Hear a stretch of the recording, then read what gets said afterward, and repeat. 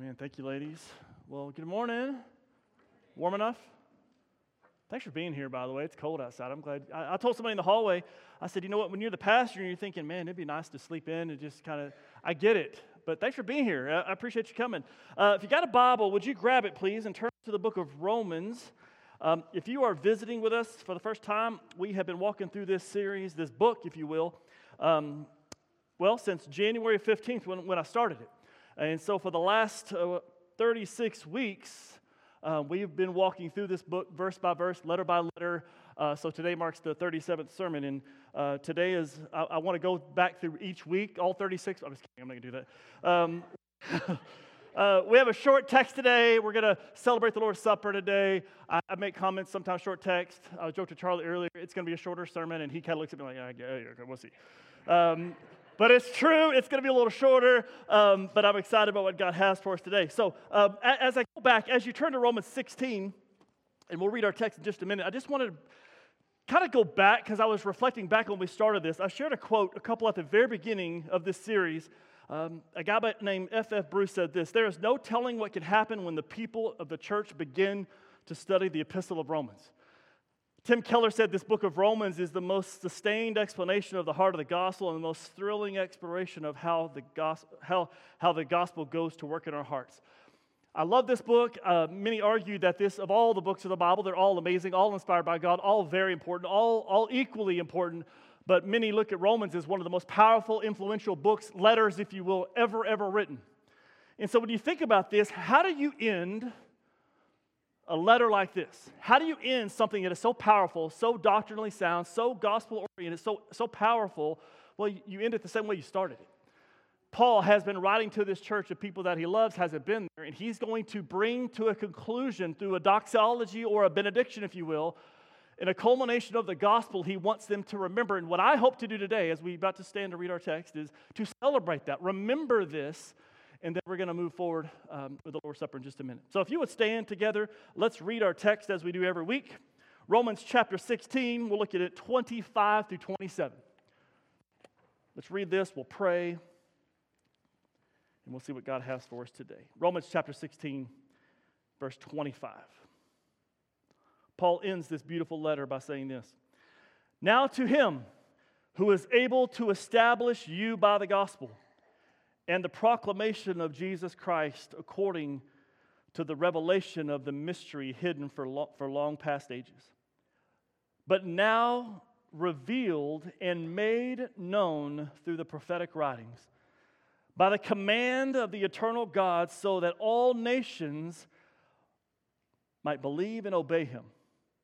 To the one and only wise God be glory forever through Jesus Christ. Amen." Let's pray together. If you would, just take a moment. We're going to pray at the end of this as well, but we do this every week. Just give yourself a little time and space. Just listening to everybody sing, it's just been beautiful this morning. Hearing us sing about God is so good. But let's be honest, there's lots of things in this world that would want to rob us of that. So wherever your heart is at, maybe good, bad, maybe things ahead of this week are crazy. Maybe you've had a great week, great weekend. Wherever you're at, would you just take about 30 seconds and just be still and listen to him, ask him to do something great in your heart if that's what you want, and then we'll move forward.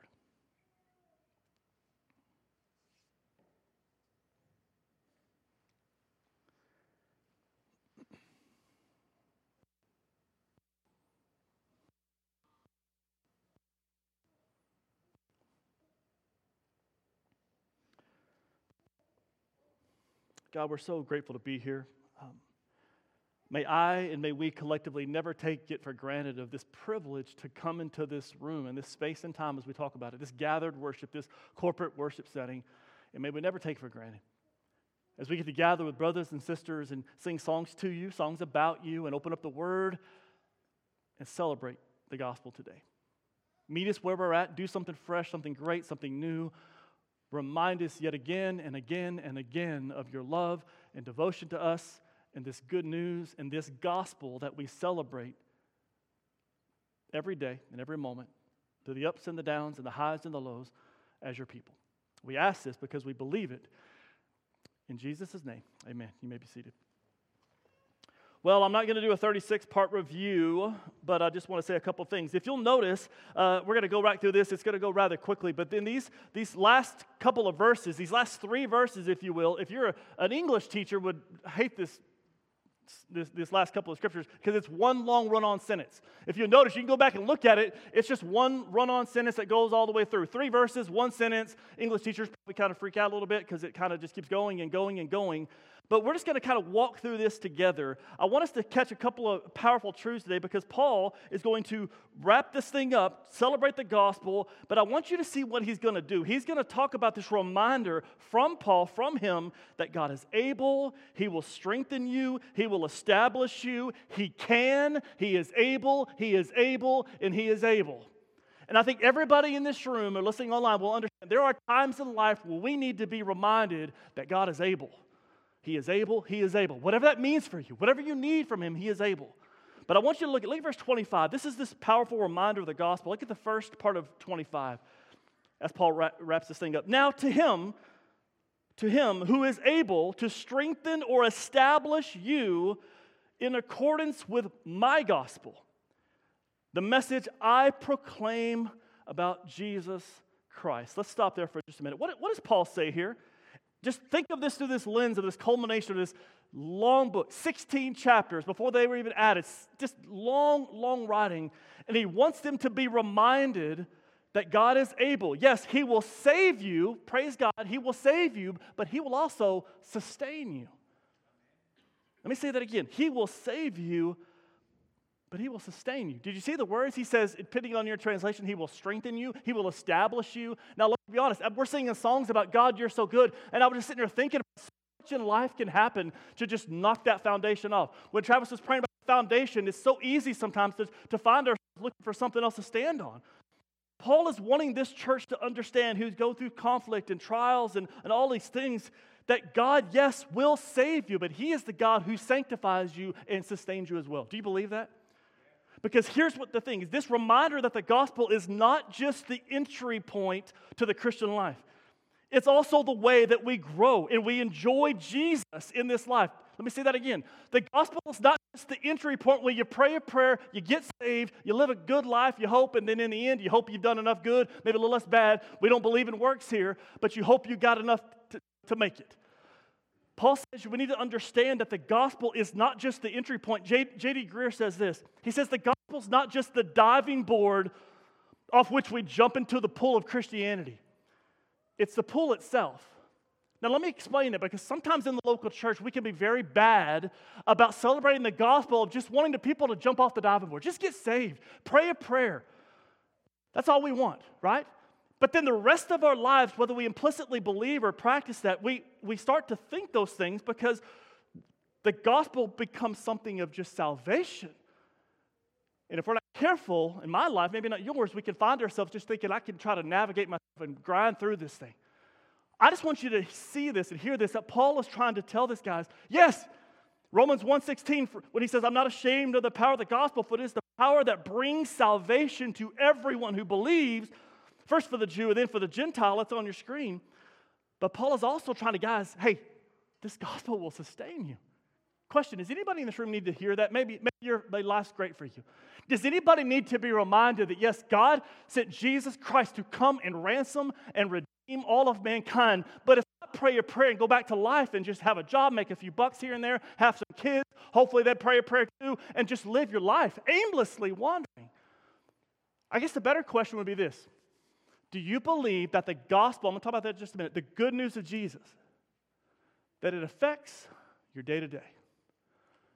The grind of life, the highs and the lows. When things, not if, but when things come in and crash in on you and you have to find yourself realizing, what am I standing on? I think that's the heart behind Paul's words here. Yes, God will save you. It is the power of salvation. In Romans 1, we just talked about, he started his whole book. But that's not all. Like a what do you call it, those salesmen on TV. But there's more. I want to just be clear this one. Let's be reminded that the gospel is not just for salvation. Yes, but does it affect your day-to-day life? Moms and dads in the room, pray for your kids. Maybe some of your kids have come to faith in Christ, and some of you are still praying for. Do we still earnestly want the gospel to take root in their life, to change them and shape them and mold them? Not just do we get them saved and we think, okay, we're good, let's go back to life. This is the heartbeat here. But look at what Paul says. He's going to qualify this with two things. Yes, this is the gospel that will sustain you. It'll establish you. But look what he says, two things. In accordance with my gospel, at the end of verse 25, and the message I proclaim about Christ. He gives these two measures, if you will, which is the strength, the sanctifying work that he's talking about. He calls it my gospel, and this is not Paul being possessed, saying this like it's mine, it's mine. He's talking about something that he's been proclaiming. It means it's the gospel that he's been preaching. It's the gospel that's been given to me. Now, if you know Paul's story, Galatians chapter 1 says the message he received was not from any man. Galatians 1:12, Paul had an encounter with Jesus in Acts chapter 9, and Jesus himself spoke to him and changed him. So what Paul is saying is this gospel that I've been preaching, that I'm trying to get you to understand and be established, man, this is my gospel. It's personal for him. Not just possessive, but no man came up to Paul and said, let me tell you about Jesus. He had a direct revelation from Jesus himself. That's why he was a capital A apostle. Changed him forever. The second thing is that he talks about this preaching in accordance with my gospel and the message I proclaim about Jesus. Okay, we preach Christ crucified, Christ risen. Jesus, fully God, fully man, came to ransom and redeem all mankind. He was the final lamb who shed his blood to pay the debt that we could not pay for ourselves. This world that is broken by sin, he created it perfectly. But sin entered the world through Adam and Eve. God in his love and devotion to us stepped in Christ to redeem us. This is what Paul is trying to get the church to remember at the end. Yes, the gospel can save you, but it will sustain you. It is the establishment of who we are. But here's the indictment for the church. I'm going to ask you this if you're a follower of Christ. Some of you maybe giving your life to Jesus a long time ago, but I'm talking about the day-to-day grind. When things don't go your way, when you have anxiety and stress and worry and things change in your life, we find out real quickly that we need the gospel to be more than just a sinner's prayer, which you're not even going to find in the Bible. There's no magical prayer like we want to think. Just to pray a prayer, get baptized, go back to life. But we find ourselves in these moments of life where our security gets kicked out from underneath us, and we find out that we need a God who will establish us, that he will strengthen us. And if that is you today, then step into this. If that's not you right now, then maybe the time will come when you need to be reminded that the gospel is more than just for salvation. It is indeed, but it is also for him to sanctify you and establish you and to strengthen you. That's what Paul wants these guys to understand. He goes on and he's going to talk about this. Look at the end of verse 25 here. He says this. Now, yes, to him who is able to strengthen you, establish you according with my gospel. This message that I've been proclaiming or preaching and teaching. But look at this. This is cool. In keeping with the revelation of the mystery hidden for long past ages. Let's go and finish 26. But now is revealed, made known through the prophetic writings by the command of the eternal God, so that all the Gentiles might come, or all the nations might come to the obedience that comes from faith. Stop there. I think this part is amazing, and just to kind of real quickly go through this before we kind of move on and celebrate the gospel and take the Lord's Supper together, I just want us to rest here, because what is he talking about? He's talking about this mystery that he's proclaiming. It's been hidden. Everybody in this room, we all love secrets. You love to know, like if it's a surprise party, you love to be in the know. Like you love to be the person that says, I know something you don't know. I'm going to talk about gossip, so chill out. Calm down for just a second. I'm talking about when you know that there's a surprise, like my in-laws came and they celebrated on Thursday and we came to the kids' games and stuff like that. Like the secret got out. But just those fun things of surprises when you know something that somebody else doesn't know. This mystery that's been hidden and is now being revealed. What is this mystery that Paul's talking about? This mystery hidden for long ages, it's now being revealed through these prophetic writings. At the command of the eternal God, it's now being made known. He's talking about the coming of Christ. And in verse 26, he talks about this revealed through the prophetic writings. The Old Testament scriptures talk about the Messiah to come. He's going to come. He's going to ransom. He's going to redeem. He's going to bring the new covenant that we're going to celebrate. By the command of God himself. I love this because it is God's idea. It is from the divine will of God himself to redeem and rescue. shows the heart of God, his sovereignty, his divine plan. What started with salvation for the Jews, and we talk about chapter 11, it is now us as Gentiles are grafted in this new covenant in Jesus Christ. Praise God for that. But what's this mystery? This mystery that's hidden, and sometimes we think it's just Jesus coming, but I want to be crystal clear on this because Ephesians chapter 3, Paul answers the question, and it's not exactly what we might think. This mystery is not just that Jesus was going to come, but he was specifically going to come for the Gentiles. That's us. Anybody in this room, Jewish, Messianic Jew, completed Jew? I don't think so. If you are, let's have lunch. I'd love to hear your story.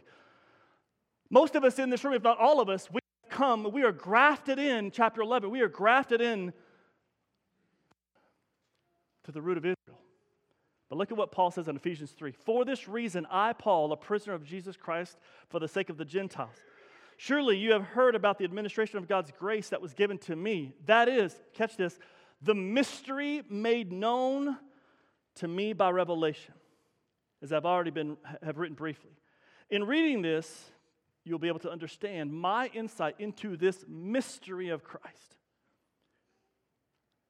which was not made known to people in my generations, as it is now being revealed by the Spirit to God's holy apostles and prophets. This mystery, to be crystal clear, this mystery is that through the gospel, the Gentiles are heirs together with Israel, members together with one body, sharing together the promises in Jesus Christ. So this mystery that's been hidden, the Old Testament, when we think about all the scriptures that talk about the Messiah to come, who is it? Jewish people are still waiting for it. Paul is telling this, guys, this mystery that's been hidden, it's now being revealed through the prophetic writings, through the coming of Jesus Christ, so that we, us Gentiles, us non-Jewish people, can be saved.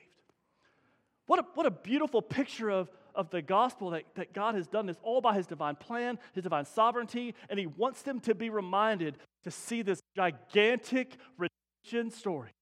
It's not an accident. It's not, what are we going to do? We need a Messiah. We need this. It is all part of the plan. When God, through the creation of all things, even we go back to the Old Testament and the prophetic writings of looking to the Messiah, for those that were there, they didn't know.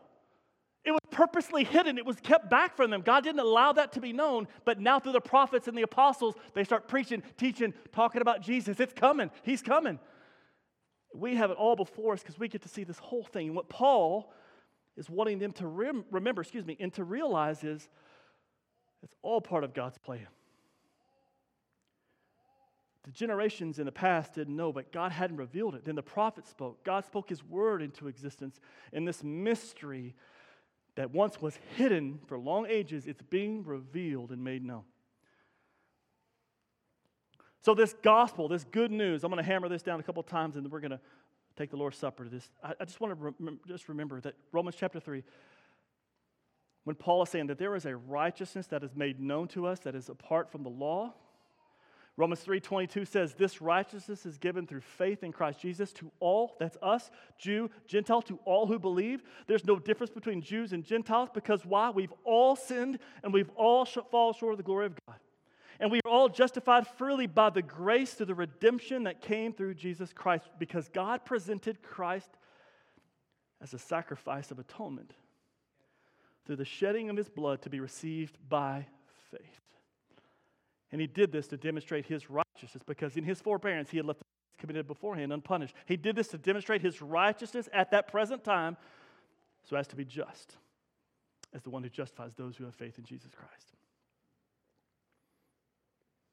In Romans chapter 11, he says, I don't want you to be ignorant of this mystery, brothers and sisters, so that you may become conceited. Israel has to experience a hardening of the heart until the fullness of the Gentiles have come in. We talked about this a long time ago. And in this way, all of Israel will be saved. As is written, look at this prophet foretelling. I just talked about that. The deliverer will come from Zion. He will turn godlessness away from Jacob. And this is my covenant with them when I take away their sins. See, Paul quoted right there Isaiah 59 about this Messiah, this mysterious foretelling of what's to come. See, that's the heartbeat about Paul's letter to these people that he loves that he hadn't even met yet. If you were here a couple of weeks ago, I gave you a lot of crazy names, and Paul's talking about people that he's met along the way that are now in Rome. And by the time he gets there, he's going to be in chains. He's going to have a couple of shipwrecks. He's going to have life that's going to seem a little uncertain. And he's going to get there in chains. And I love this parental, if you will, this heartbeat of like a spiritual father that Paul writes to these guys. He wants them to understand that the gospel is not just the entry point to get saved. That the gospel will sustain you, it will establish you in this whole gigantic redemptive story of God with this mystery of Christ that's been hidden and is now being foretold by the prophets and the apostles. And now we, in the New Testament, we get to read about it. We get to see the whole story.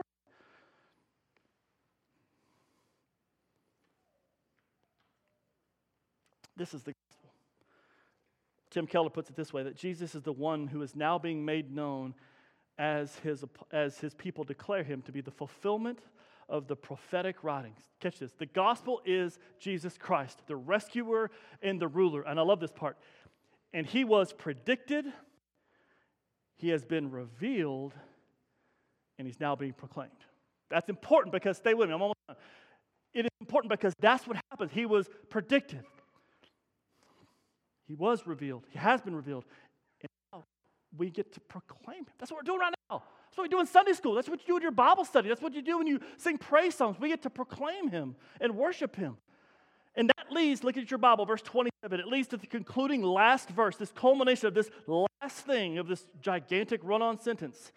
Verse 27, to the only wise God be glory forever through Jesus Christ. Amen.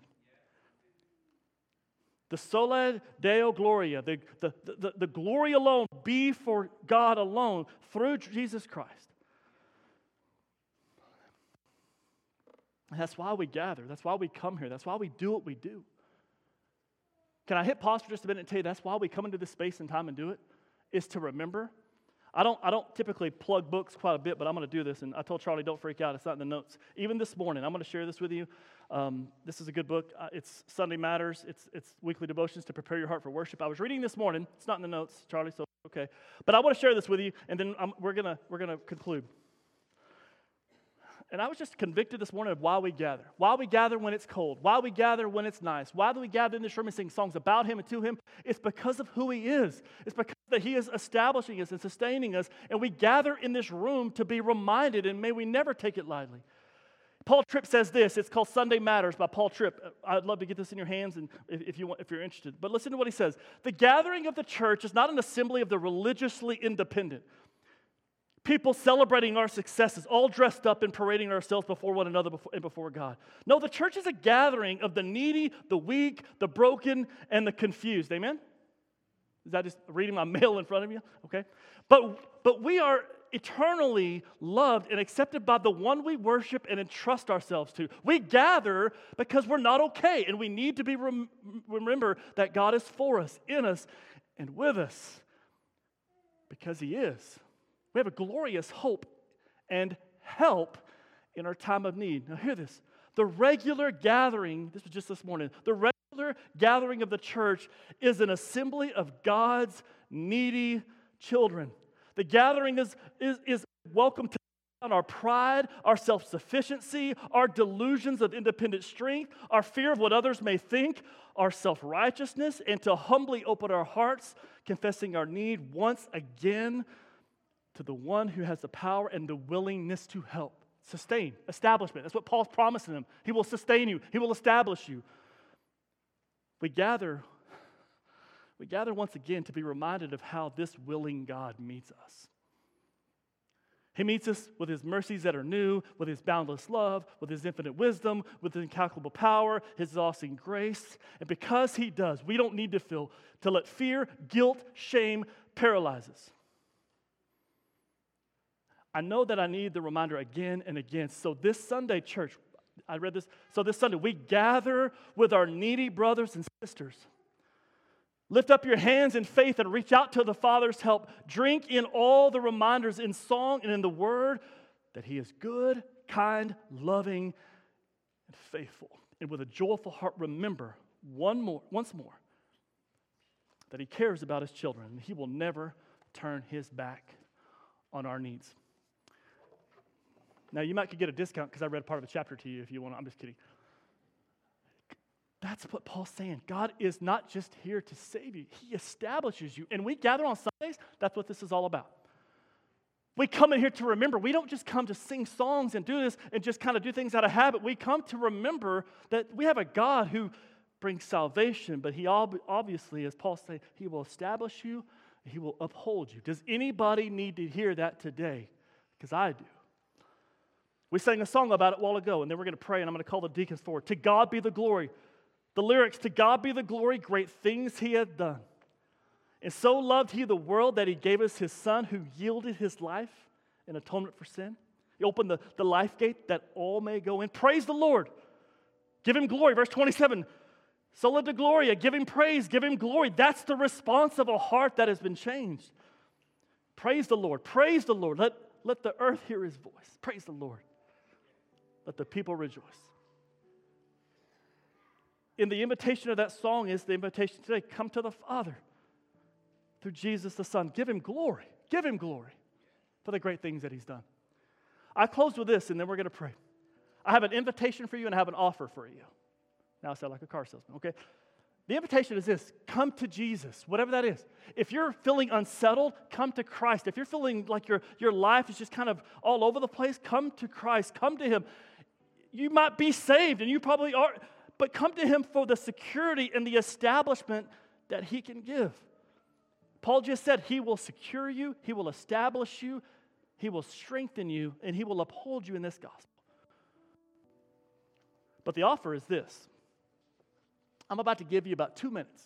It's going to seem like an eternity. Nobody's going to say a word to you. We're not singing a song.